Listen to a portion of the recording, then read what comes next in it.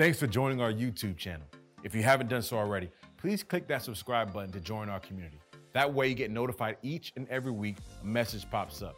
With that being said, we pray that this message encourages and inspires you to take one step closer to Jesus. Hey, what's up, Rise? How's everybody doing? I love you guys. Good to see you. If you're new here, my name is Brent. I get the privilege of being your lead pastor, and we're going to continue to experience God together today in this message. Also want to celebrate, groups are about to start. We got well over 200 people signed up for groups right now. Yeah. I'd love to see that number double, and I know there's a lot of you that wait till the last second to start up for things. You wait for the last second to sign up for things. This is the last second, so I'm warning you now. Now is the time for all of you who wait for the last second. I'm just going to be honest. I'm one of those. For all of you who wait to the last second, now we are at the last second. It's officially time for you to sign up. So go to the Planning Center app, or not the Planning Center, the Church Center app, and sign up or go on our website. And lots of great groups out there. I'm teaching 2 of them if you want to jump into any of the groups I'm in. I'm teaching a leadership group every other Tuesday and an apologetics group every other Tuesday. So if you're interested in leadership and you like to dive into those deep things, jump into that. If you really like science, philosophy, logic, reason, those kind of things, jump into my apologetics group, and we'll talk about reasons for why we believe what we believe. All right, today we start the Hot Topics series. Let me ask you this big question. What is the hottest thing you have ever eaten? Not everybody at once. Wasabi? Every time I think wasabi, I think of that scene from Cars where he's like, wasabi. Don't eat the pistachio ice cream. Anybody else you've eaten like something like truly, truly hot? Yeah. I don't want to hear from Pastor Kieran. You lose every hot wing eating contest you've ever been involved in. Sorry. When I was a kid, my dad had this little garden in our front yard, and he grew some kind of pepper. I don't know what kind of pepper it was, ghost pepper or something. It was like insanely hot. It was so hot that if you squeezed it in your hand and like got the juice on your fingers, it would burn your fingers. That's how hot the pepper was. And my best friend Joey lived across the street, and Joey's like, I'll eat anything, and I like hot stuff. And I'm like, Joey, eat this. And so Joey, he didn't even eat it. He just put it in his mouth and like bit it with his teeth, so it squirted in his mouth. Homeboy takes off running, like going crazy, like looking for milk, trying to, anyway. So hot stuff. Listen, when you eat hot stuff, like I'm a white Irish dude, and so I turn red. I start sweating. This is where like black people, I wish I were black in this instance, because, you can't tell when you eat something hot, and you can't tell when you're embarrassed. You don't blush. I blush. And so I eat hot stuff, and I get all squirmy and all that. There's certain topics that when you talk about do the same thing, right? There's certain hot topics that when you talk about that topic, you get all squirmy in your seat. It gets a little awkward. I don't know what to say about this. I don't know if I can say this in front of the person I'm around. All that kind of stuff. We are a church that is not afraid to talk about hot topics. So get used to it. Get this morning, just go ahead and squirm in your seat a little bit, because I'm telling you, you're going to. By the time this message is done, I'm going to try to offend every person in this room. Not really, but I probably will, because I think that's the way it works. So we're going to talk about politics this morning. Is there a hotter topic right now in America than politics? It's funny to me that I planned this series months ago, and even planned this message being the first one of the series months ago, long before all the things that have happened this week have happened. I planned this because I believe the Lord was leading me to plan it this way, which should be a reminder to all of us that God is still in control. He saw the end from the beginning. He saw this coming when you didn't see it coming. I didn't see it coming, whatever. God sees it coming. He's still in control. And that ought to give you a little bit of security and a little bit of hope. And so I had no idea when I planned to talk about politics this week that it was going to be as hot of a topic as it is. But lo and behold, here we are. So I'm just giving you warning today. I'm not going to say some things that you think I should say, and I'm going to say some things that you probably don't think I should say. My goal is not to say what you want me to say or what you don't want me to say. My goal today is to say what the Lord is saying to the church. So when this message is over, you can come meet me afterwards. You can cuss me out. You can tell me whatever you think about me. That's all fine and good. But you're not really talking to me. You're talking to the Lord, because my job this morning is to get out of the way and let the Lord speak to His church. And so I was praying this week, and I said, God, all right, it was actually even before this week, but God, what are the things that you want to say to your church during this moment? Even before all this kind of stuff blew up this week, what are the things you want to say to your church in this moment? And I really feel like the Lord gave me 5 things that he wanted me to share with you.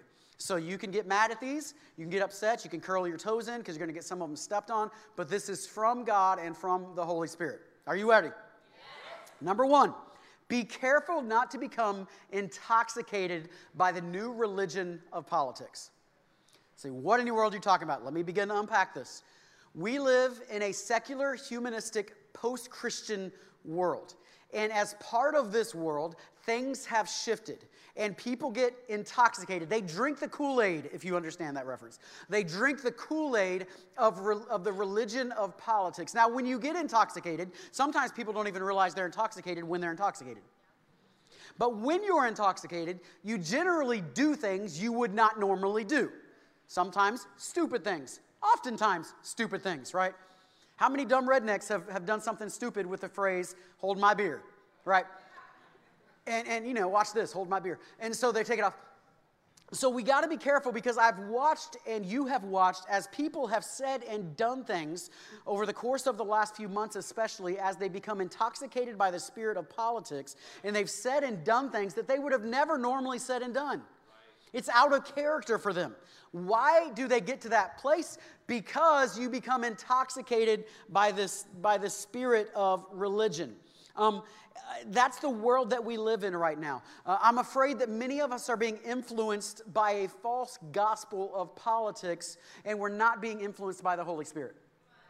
If you know more about what Jimmy Fallon and Tucker Carlson thinks about an issue in politics than you knew what God thinks about it, then you are being influenced more by this society and this world than you are by the Lord. So within this post-Christian world we live in, it's almost like the air we breathe. It's so natural. It's everywhere around us to feel these certain ways and understand that this is the way it's supposed to be, but it's not. And so within this post-Christian society, what you end up with is politics becomes the new religion. So religion has kind of disappeared out of mainstream society, and so it left a void, and politics has stepped right into that void, along with a few other things. Science replaces the Bible as the standard of truth. That becomes the place that everybody turns to find out what is true instead of the Bible as it was years ago.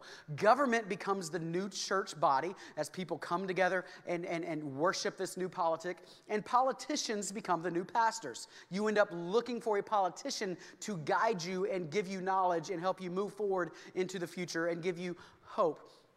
In the midst of that, I didn't put it on here, but all of the critical theories that come out of a Marxist origin become a new hope of a new gospel message for the world and how you can make the world a better place without actually having Jesus Christ there. And this temptation is that we would subtly turn from Jesus being the hope of the world to a political person or a system being the hope of the world.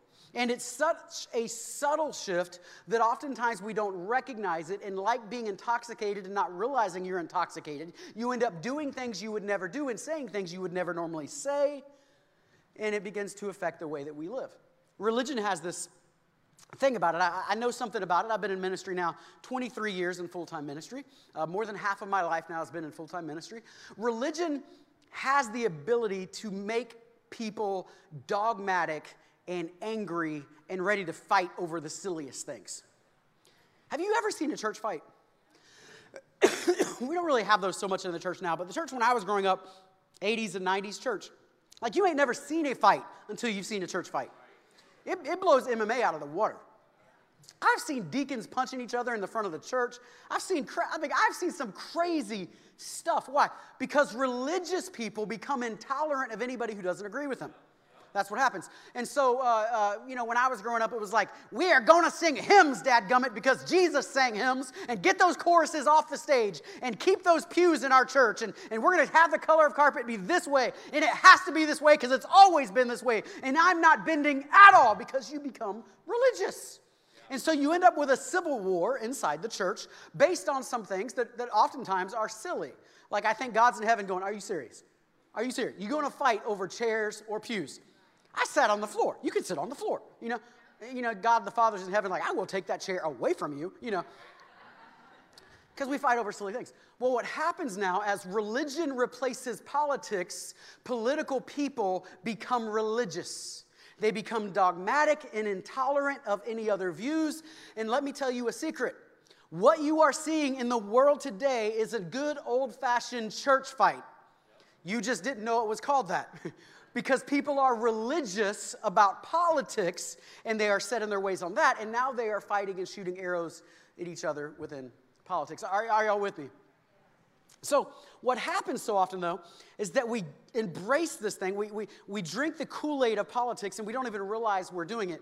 And we create false ideologies around politics, and we turn people into the new savior. One of the things that's happened with a whole lot of Christians is that they have replaced Jesus with Donald Trump. I told you I'm going to offend everybody here by the time we're done. And there's an ideology that starts to form around this, that he is the Savior, and that's why people will lose their mind if he's not elected, as if God didn't see anything coming, as if God can only use one person, and we will lose our minds over it. And I'm not talking about being concerned. You can be concerned on either side.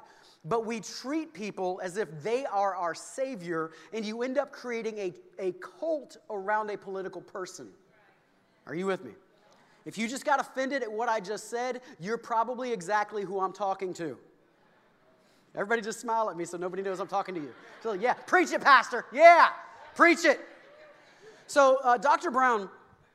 Michael Brown is a political apologist and one of my mentors. He wrote a column, and we were joking about it this week. We said he wrote a blog, and I said he doesn't write blogs. He writes articles and columns because he's Dr. Brown. But whatever. So he writes this article. And in this article, he starts to unpack what it looks like to be part of the Trump cult. But I'm just going to switch it around because I think the cult could be on either side. It's a political cult no matter which way you look at it. And so I'm going to give you some telltale signs from Dr. Brown, he's the expert, of what it looks like. Like maybe this will wake you up from drinking the Kool-Aid, and we can see if we end up with a political candidate that we are a cult for. Ready? Number one. You believe that your candidate and your candidate alone can be trusted. Everybody else is wrong. If your candidate says it, if Biden says it, if Trump says it, everybody else is wrong. They have to be right. If you think like that, you may be drinking the Kool-Aid. Just helping you out, right? And it's natural. That's the world we live in, but you have probably stepped right into it with everyone else. Number two, you tolerate no criticism of your candidate. You basically deify your candidate. They are the greatest thing in the world, and no matter who that candidate is, you think everything they do is right. If you think that way, if you can't criticize your candidate, no matter who it is, your platform, Republican, Democrat, Independent, whatever, if you can't criticize your platform, if you can't see that it's not perfect, you're probably drinking the Kool-Aid. All right, number three. I'm just waking you up. You might be intoxicated and not know it. You will turn on your friends and family members if they do not support your candidate. How in the world could anybody vote for Trump?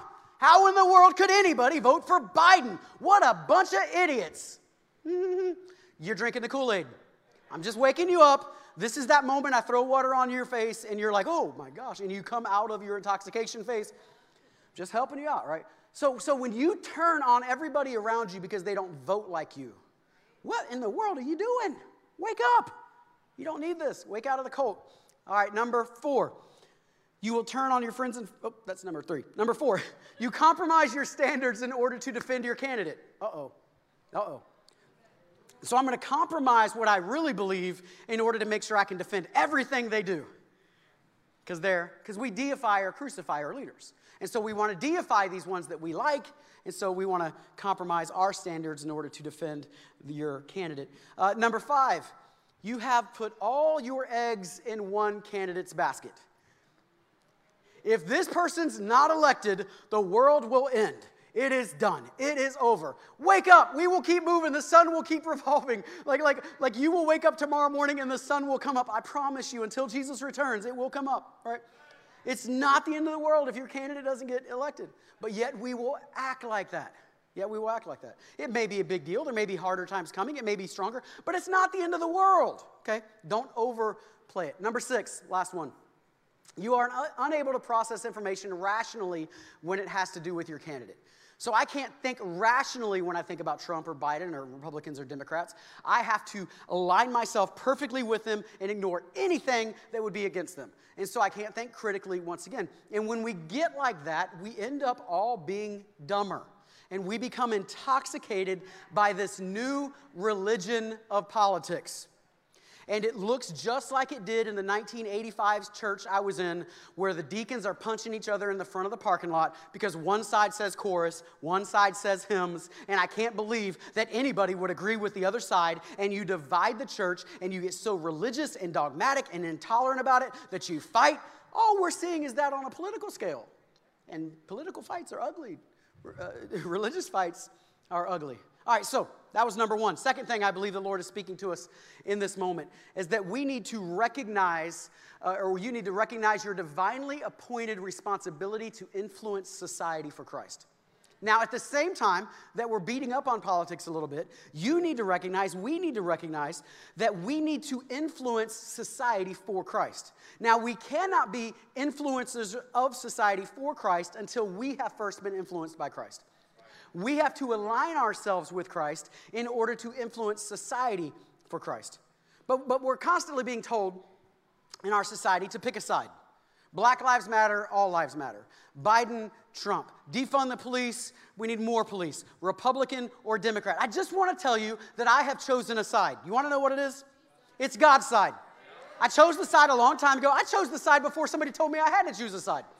And there's going to be more sides that are going to come in 2021, and they're going to say, choose this one or that one or this. I don't know what they're going to be. I just promise you, because that's what politics does. But God says you can choose my side. And that's the side that we always need to be on. And I've already picked a side, but that's what society does. It wants us to fight. When I was thinking about this, in my mind, I was picturing the old American gladiators. Anybody watch American Gladiators years ago? And they would do the joust, and they end up on two sides of the joust. And it's like, you got to be on that side or this side, because that's all there is. And then you take the joust, and you got to beat the other person off of their pedestal. That looks like American politics, right? We don't have to do it that way. God has a side, and that's the side that matters to us. Why? Because you aren't just an American. You are an ambassador of the kingdom of God if you are a Christian. Now, if you're not a Christian, I'm not really talking to you right now about this, but if you are a believer and a follower of Jesus Christ, your foremost responsibility is not as an American, it's as an ambassador to the kingdom of God. You see this multiple times in Scripture, but one of them is 2 Corinthians 5 right here, 18 through 20. It says, all this is from God who reconciled us to himself through Christ and gave us the ministry of reconciliation. That God was reconciling the world to himself in Christ, not counting people's sins against them, and he has committed to us the message of reconciliation. We are therefore what? Come on, let me hear you. We are therefore Christ's ambassadors, as though God were making his appeal through us. We implore you on Christ's behalf, be reconciled to God. You are an ambassador. An ambassador is the highest ranking foreign diplomat that there is. And ambassadors are appointed. They're not elected.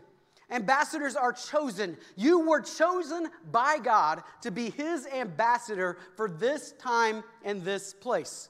Why did he choose you? He chose you to be hateful to everybody that disagrees with him.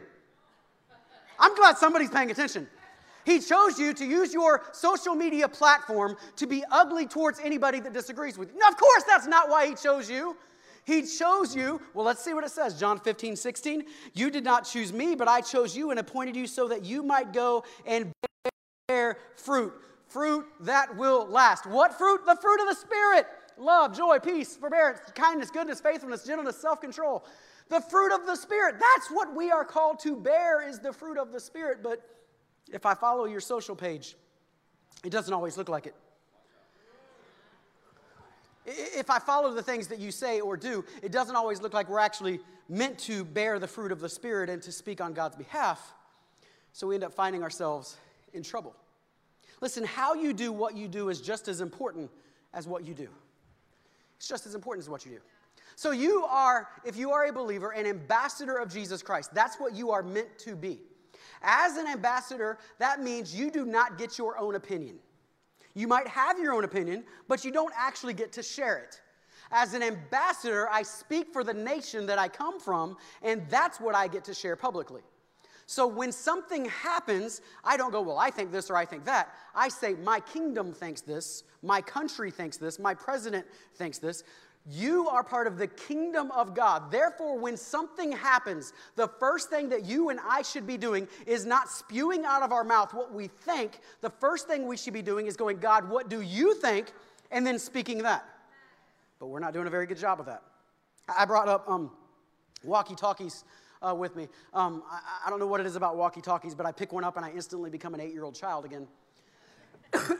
I picked it up this morning and I'm like, Mayday, Mayday, I'm going down. God, what do I do?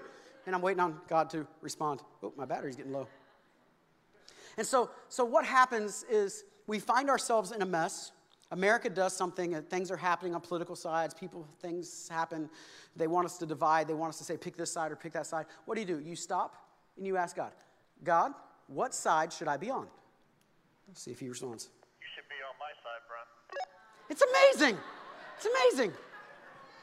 Right? God, what law should I be most concerned with practicing? God doesn't know what questions I'm asking in advance. God, who should I be voting for president? Uh-oh. You should vote for me. The point is, we do a horrible job of this oftentimes, but in the moments where you want to say something about something that matters like that, and I'm not talking about like what you're eating for dinner, but in the moments where you want to say something important, stop saying what you want to say and say what God has to say. Say what God has to say. I'm going to say something that will offend everybody in this room somewhere. Ready? Don't vote your values. Let that sink in. Because your values are usually tainted by your upbringing, your background, what you believe about one thing or another. No, you search the scriptures and say, God, what do you value? What matters to you? And I'm going to align myself with that. Your values and my values may not align with each other, but we need to align our values with God's values, and that's what we practice. That's how it works. But we all have our own opinions. So an ambassador never represents his own opinions or preferences. And our highest calling is not to change somebody's mind. It's not to prove a point. It's to be an ambassador and speak on God's behalf and bring reconciliation between the world and him. So politics makes us miss our purpose too often, and sometimes we become so concerned with making a point that we miss our actual purpose. So we got to be careful of that. All right, so what is God saying to us? Number 3, engage politics without practicing politics. Engage politics without practicing politics. As Christians, we have a responsibility to speak truth in every single area of society. Everywhere that there's influence, from your home all the way to the White House, we have a responsibility to use the influence that God has given us to speak as an ambassador in that influence and speak into it and help it to be a better place, to be salt and light in the world that we live in every level of society. And the church has a responsibility to strengthen what is good, to challenge what is lacking, and to denounce the bad things within political parties, even if you're a part of that political party. But we don't do a very good job of that. Why? Because politics suck us in and form us into their image. It's the air we breathe in our modern society. It's the water we drink. It's everywhere around us. And if you're going to defeat it, you have to fight against it. Say it this way. For everybody, you'll understand this a little bit better. Politics is like the dark side of the Force. It sucks you in, and it eventually turns you evil. This is my favorite PowerPoint slide I have ever made. Because it is so true, and it looks cool. Politics is like the dark side of the Force. It sucks you in, and it eventually turns you evil if you're not careful, right? Think about it this way. You say, oh, no, not me, Pastor Brent. But think about it this way, like most of us would probably agree that politicians tend to go into politics with a very good heart most of the time, and they're actually wanting to bring about change, and they're actually wanting to be a good character person, and they see the problems, and they enter politics, and somewhere along the line, year 5, year 10, year 15, somewhere along the line, most of us would probably agree, politics ends up changing that person into somebody else, and they become just as dirty and nasty as the people that they didn't like when they entered. Would most of us agree with that? So why would we agree about that with the politician, but not agree with it about you and I? See, you started out just trying to say, I believe this, I stand on this is truth. And before you know it, you have become just as nasty as anybody else. And now you're calling out everything else and everybody else and all of their sins and their problems, ignoring your own while focusing on everybody else and being ugly and having no character. Why? Because it's like the dark side of the force. It sucks you in. So we get involved in politics. We steward our lives. We have to. But we have to recognize that we are first and foremost citizens of heaven. Philippians 3:20 says, but our citizenship is in heaven, and we eagerly await a Savior from there. So practicing politics, it divides us when we are called to bring unity. Our job as Christians, part of that is to bring unity. Yes, you stand up for what we believe in. Yes, we stand on the Word of God and these different things. Yes, we do. But we also do our best to bring unity, which means the words that we are speaking are bringing people together, not being ugly and hateful towards the other person. Philippians 4:1-3, as a prisoner of the Lord, then I urge you to live a life worthy of the calling you have received. What's that calling? To be an ambassador. Be completely humble and gentle. Be patient, bearing with one another in love. Make every effort to keep the unity of the Spirit through the bond of peace. Make every effort, because it's not easy. So you got to fight. It's going to take effort. It's going to take sweat. It's going to take fight to kill your own flesh and not say what you want to say for the purpose of bringing unity. We got to learn how to disagree agreeably. We're not always going to agree. But we got to be careful that we don't let politics divide us. And it takes the two people to divide, not just one. We have to make the decision. We're not going to let that be us. So what does that mean? Christians should be involved in politics, but not practicing politics. So what's the difference? What do you mean? Practicing politics 101, the basics of politics, right? Find, expose, and attack the flaws of your opponent to make yourself look superior. Because that's a Christian model. That's what we do in Christianity, right? We find everything wrong with everybody else so we can make ourselves look better. You will not find that in the Bible. Jesus did not teach that. But that is the political world we live in. And so we will join politics and go, I will never do that. A little while later, we find ourselves doing the very thing we said that we were going to be against. Politics 101, ignore your weaknesses and deny your wrong, right? Just make sure nobody knows you ever did anything wrong. You ignore your weaknesses. And when necessary, just go ahead and lie. Let's just call it what it is. Just lie. When necessary, just go ahead and do it. That's politics 101. That's nothing like the gospel, is it? You won't find that teaching anywhere, even close to that, anywhere in the New Testament, anywhere in the life of Christ. You are not going to find it. So be careful that as we engage politics, we don't become political. Are you with me? All right, number 4. What is God saying to the church of America today? America cannot be one nation under God if the church is not even a people under God.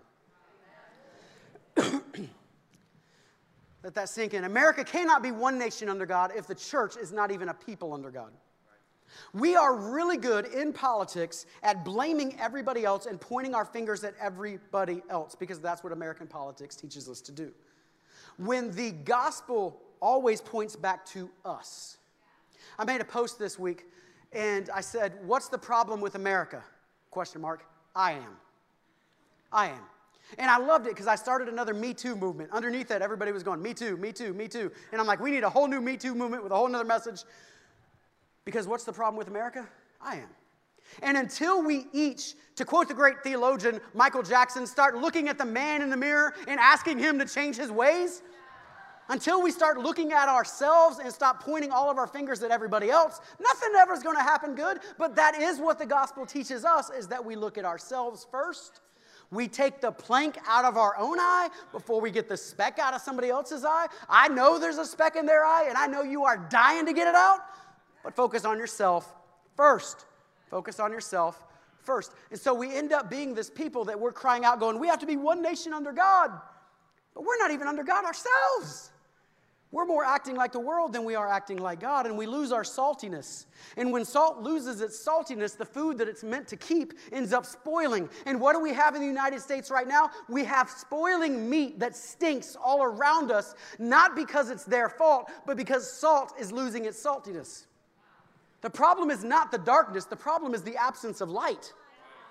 Of course the world's going to be dark when Christians don't light their lights.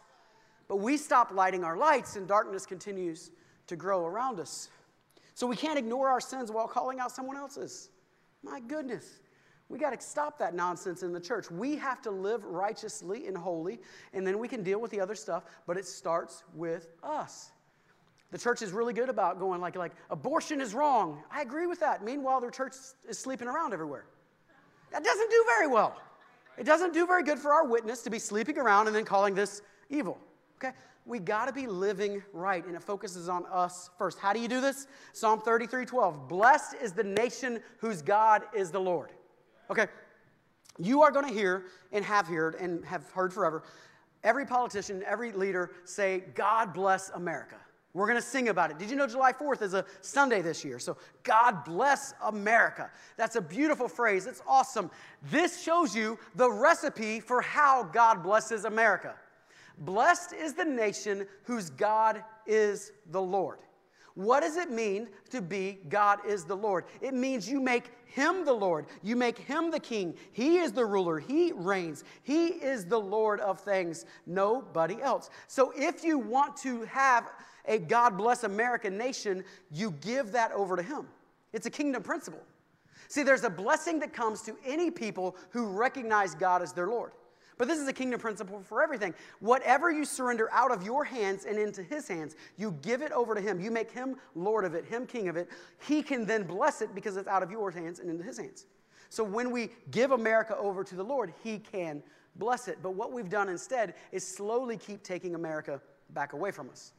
Ronald Reagan famously said, if we ever forget that we're one nation under God, then we'd be one nation gone under. I would actually argue that we forgot a long time ago, probably shortly after he said that line, that we are one nation under God. And we have slowly, while it's still written on our money, we have walked away from that to the extent that we can start our congressional meeting with a prayer that prays not to Jesus, not to God, not even a generic prayer to one of those, but a prayer to a Hindu God that ends with a man or a woman that's so asinine that you look at it going, I don't know if he's joking or is he serious, but I don't think God's joking either way. And we wonder, how have we walked away from the blessing of God and all of the division that's happening in the United States? Well, look at what's happened in our country. We've walked away from His blessing. That's the way it works. Listen, my kids in my house are blessed as long as they're in my house. As long as they're in my house, then they have food to eat, they have protection, they have everything they need inside of the boundaries of my house. But if one of my children decides to sneak out of my house and go away to someone else, all of a sudden they have lost my blessing. They've walked away from my blessing, not because I don't want to bless them, but because they chose to walk out of the blessing that I have given them. And all of a sudden, I can't protect them when they're out there somewhere, but I can when they're here. Listen, God said, if you want to be blessed, stay in my house. If you want to be blessed, make me Lord and King of your life. Stay in my house. And you see that over and over again.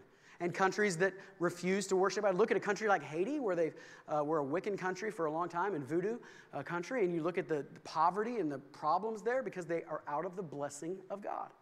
America is walking out of the blessings of God. Number 5, last one, and I'll wrap up. Number 5, apply God's law to all matters.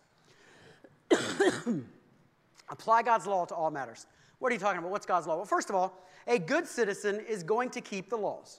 Right? That's pretty obvious. In fact, if you don't keep the laws, if you don't do it long enough, you'll end up losing your freedom and you end up going to jail. A good citizen is going to keep the law. So here's a big question for you. What is the law of God? What is the New Testament? The Old Testament had hundreds of laws, very important. They have hundreds of laws. But the New Testament, the new covenant that we are under now, has one primary Christian ethic, one primary law. We refer to it oftentimes as the law of love. Listen to what Jesus said in the book of Matthew. They came to him and the religious leaders said, tell us, what's the most important command? And he said, love the Lord your God with all your heart, with all your soul, and with all your mind. This is the first and greatest commandment, and the second is like it. Love your neighbor as yourself. All the law and the prophets hang on these two commands. It's the law of love. That the most important law that we can focus on is not that you don't get tattoos and all that nonsense that people argue over. It's not hymns or choruses. The most important law is, do you love God and are you loving people? And the way you love God will be demonstrated in the way you love people. Jesus was so serious about that one time he said, if you go to the altar to worship and realize you have an issue with your brother, leave your worship at the altar, leave it, and go fix it with your brother first. Most of us put the emphasis on, oh, I love God. But he says, no, if you love God, you will love your fellow man. And the way you love God will be demonstrated in the way you treat your fellow man. And then in John 13, Jesus is now, the night he's going to be betrayed, and he's giving some last-minute counsel. It's an important moment. And he says, a new command I give you. In other words, the old commands are going to become obsolete now. There's a new one that's going to supersede all of it. He says, new command I give you. Love one another. As I have loved you. Now that is a tough standard. As I have loved you, so you must love one another. There's the golden rule. Treat each other the way you want to be treated. This is sometimes referred to as the platinum rule. It's above the golden rule. You don't treat them the way you want to be treated. You treat them the way God treated you. That's heavy. That's hard. So as I have loved you, so you must love one another. By this, everyone will know that you are my disciples if you make Christian Facebook posts. If you put the Christian bumper sticker. If you got a MAGA hat or MAGA, however you say it. If you vote a certain way. No. He said, by this, everyone will know you are my disciples if you love one another. I've been preaching this for months, praying that we will get it. Through most of my lifetime, we have said things like we should stand out like a city on a hill, and we should be the light of the world. We should be a Christian lighthouse for everybody to see. But the truth is that we lived in a Christian America where most people pretty much acted the way you acted, even if they weren't Christians in general. So you didn't stand out all that much. We are in a moment in history right now where you have the opportunity to love people in such a way that once again you will stand out like a city on a hill. You will stand out where nobody can ignore it, where you will stand out like a sore thumb and people can't ignore it because you will be so different than the way everyone else is responding. And here's a big one for you. Love wins. So this is not fun? No, it's not. Jesus said these radical teachings like if somebody smacks you on the cheek, turn the other cheek. If they take your cloak, just go ahead and give them another one. If they make you carry their bag, just carry it even further. Like, we don't like those. That's anti-American. But it's gospel. It's Jesus. And we're in a moment where we can be part of the solution by the way that we love each other. Doesn't mean you have to bend on everything. You stand on what you believe, for sure. But love each other. Refuse to fight back in the ugly tones and the ugly things that are being said. Refuse to become political. Refuse to become nasty. Refuse to become nasty. Bring peace in the middle of conflict. Bring love in the middle of hate. Bring healing in the middle of brokenness. Seek to understand, not just be understood. One of my big fears that I'm watching happen right now that's going to hurt the church so much in the future, if we're not careful, and we may have already done it, is that Christians are responding so poorly to this political climate that we're losing our ability to be an ambassador. Nobody cares what we say because they've heard what we said, and it was rude, and it was ugly, and it sounded just like everybody else, and you're just repeating a political commentator. We're not repeating God, we're repeating some political commentator. And when that happens, we lose our ability to be an ambassador. We lose our ability to speak into this world. So I can't vouch for everybody else and what they do, but for our church, for you and I, for Arise, let's be different. Let's be different. When people hate us, let's love them. When people punch us, let's turn the other cheek. Let's refuse to throw fists back. When they are ugly towards us, let's not be ugly towards them. That's politics. We are called to love. And check this out. It works. It's not easy. It's not fun, but it works. We have evidence of it.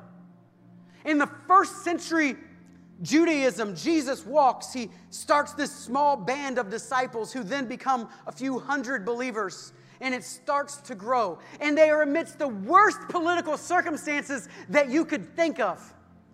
The reason Jesus had to say, if they punch you on the cheek, turn the other cheek, is because they're punching you on the cheek.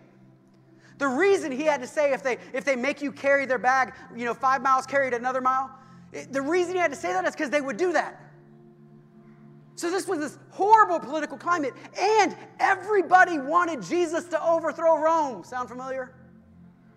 Everybody wanted it. And Jesus is like, no, that's not what I'm here for. You don't understand. There's a better way.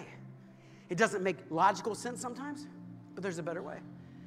And over the course of a few hundred years, this really small micro group of extreme lovers that loved each other and loved their fellow man so much, they literally turned the Roman Empire upside down.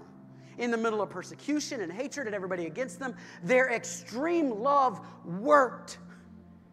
And it'll work for us too. It's hard. It's not easy. It's almost anti-American in the way that most of us were raised, but it's Christian. And it works. But we have to be extreme lovers. We have to be people that obey the law of God. Listen to me, church. The church wins or loses not on who wins a political election, but on how we love one another.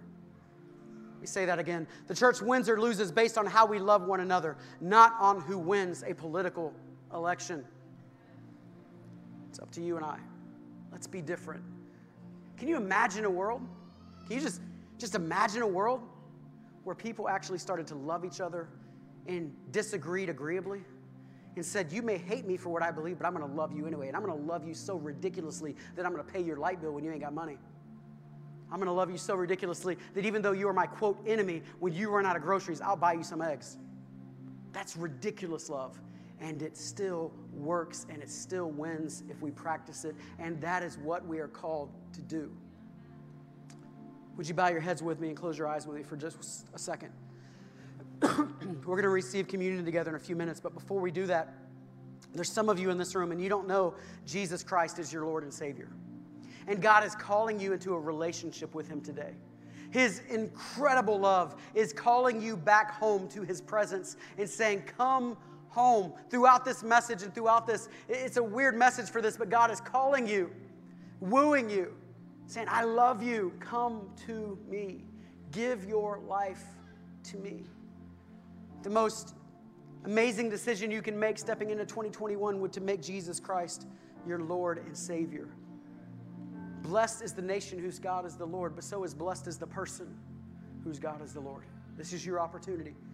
So without belaboring the moment or carrying on any longer, if that's you in this room with your heads bowed and eyes closed, if that's you in this room, would you just stick your hand up and wave it at me so I can pray with you? Just agree with you in prayer. Amen. Amen. Come on, pray with me around the room. Say, Jesus, I admit I'm a sinner and I need you. So from this day forward, I surrender my life completely to you and I will follow you. In Jesus' name, amen. Amen. Come on. Yeah. If that's you here this morning and you just gave your life to Christ, do me a favor and text 21777. Text Jesus to 21777. And we would love to start a 21-day devotional with you that we'll text you each day for 21 days and kind of walk you on this journey. If you gave your life to Christ, make sure you tell somebody around you or come see one of us afterwards so we can pray with you and walk with you on this journey. Okay, now I want to talk to everybody else. Do me a favor and close your eyes and bow your heads one more time. This is what I know. There are a lot of us in this room that if you are honest, if you allow the Holy Spirit to do His job and convict, if we don't become hard-hearted, we have turned politics into a religion for us. We are more passionate about a political figure than we are Jesus. And some people, that's crumbling down right now. And now is a moment to repent of those ways and say, I will not drink the Kool-Aid of society. I will focus on the Lord and make Him the only hope of my life. No one else, no agenda, no platform, but Him. So before we go any further, if that's you, you say, Pastor, I need to surrender my life to Christ all over again. I need to give my life to Him. I want to refocus my life back onto Him. I've been focused the wrong way, and now it's time to come back to Him. If that's you, in an honest moment of repentance, just stick your hand up and wave it at me. Come on, I want to pray with you around the room. Amen. Amen. Hands all over the room. Jesus, I'm just going to pray over you, and you can pray in your own way. Jesus, we repent of putting anything before you. That is idolatry. And we don't want to idolize a political candidate. We don't want to idolize a platform or position.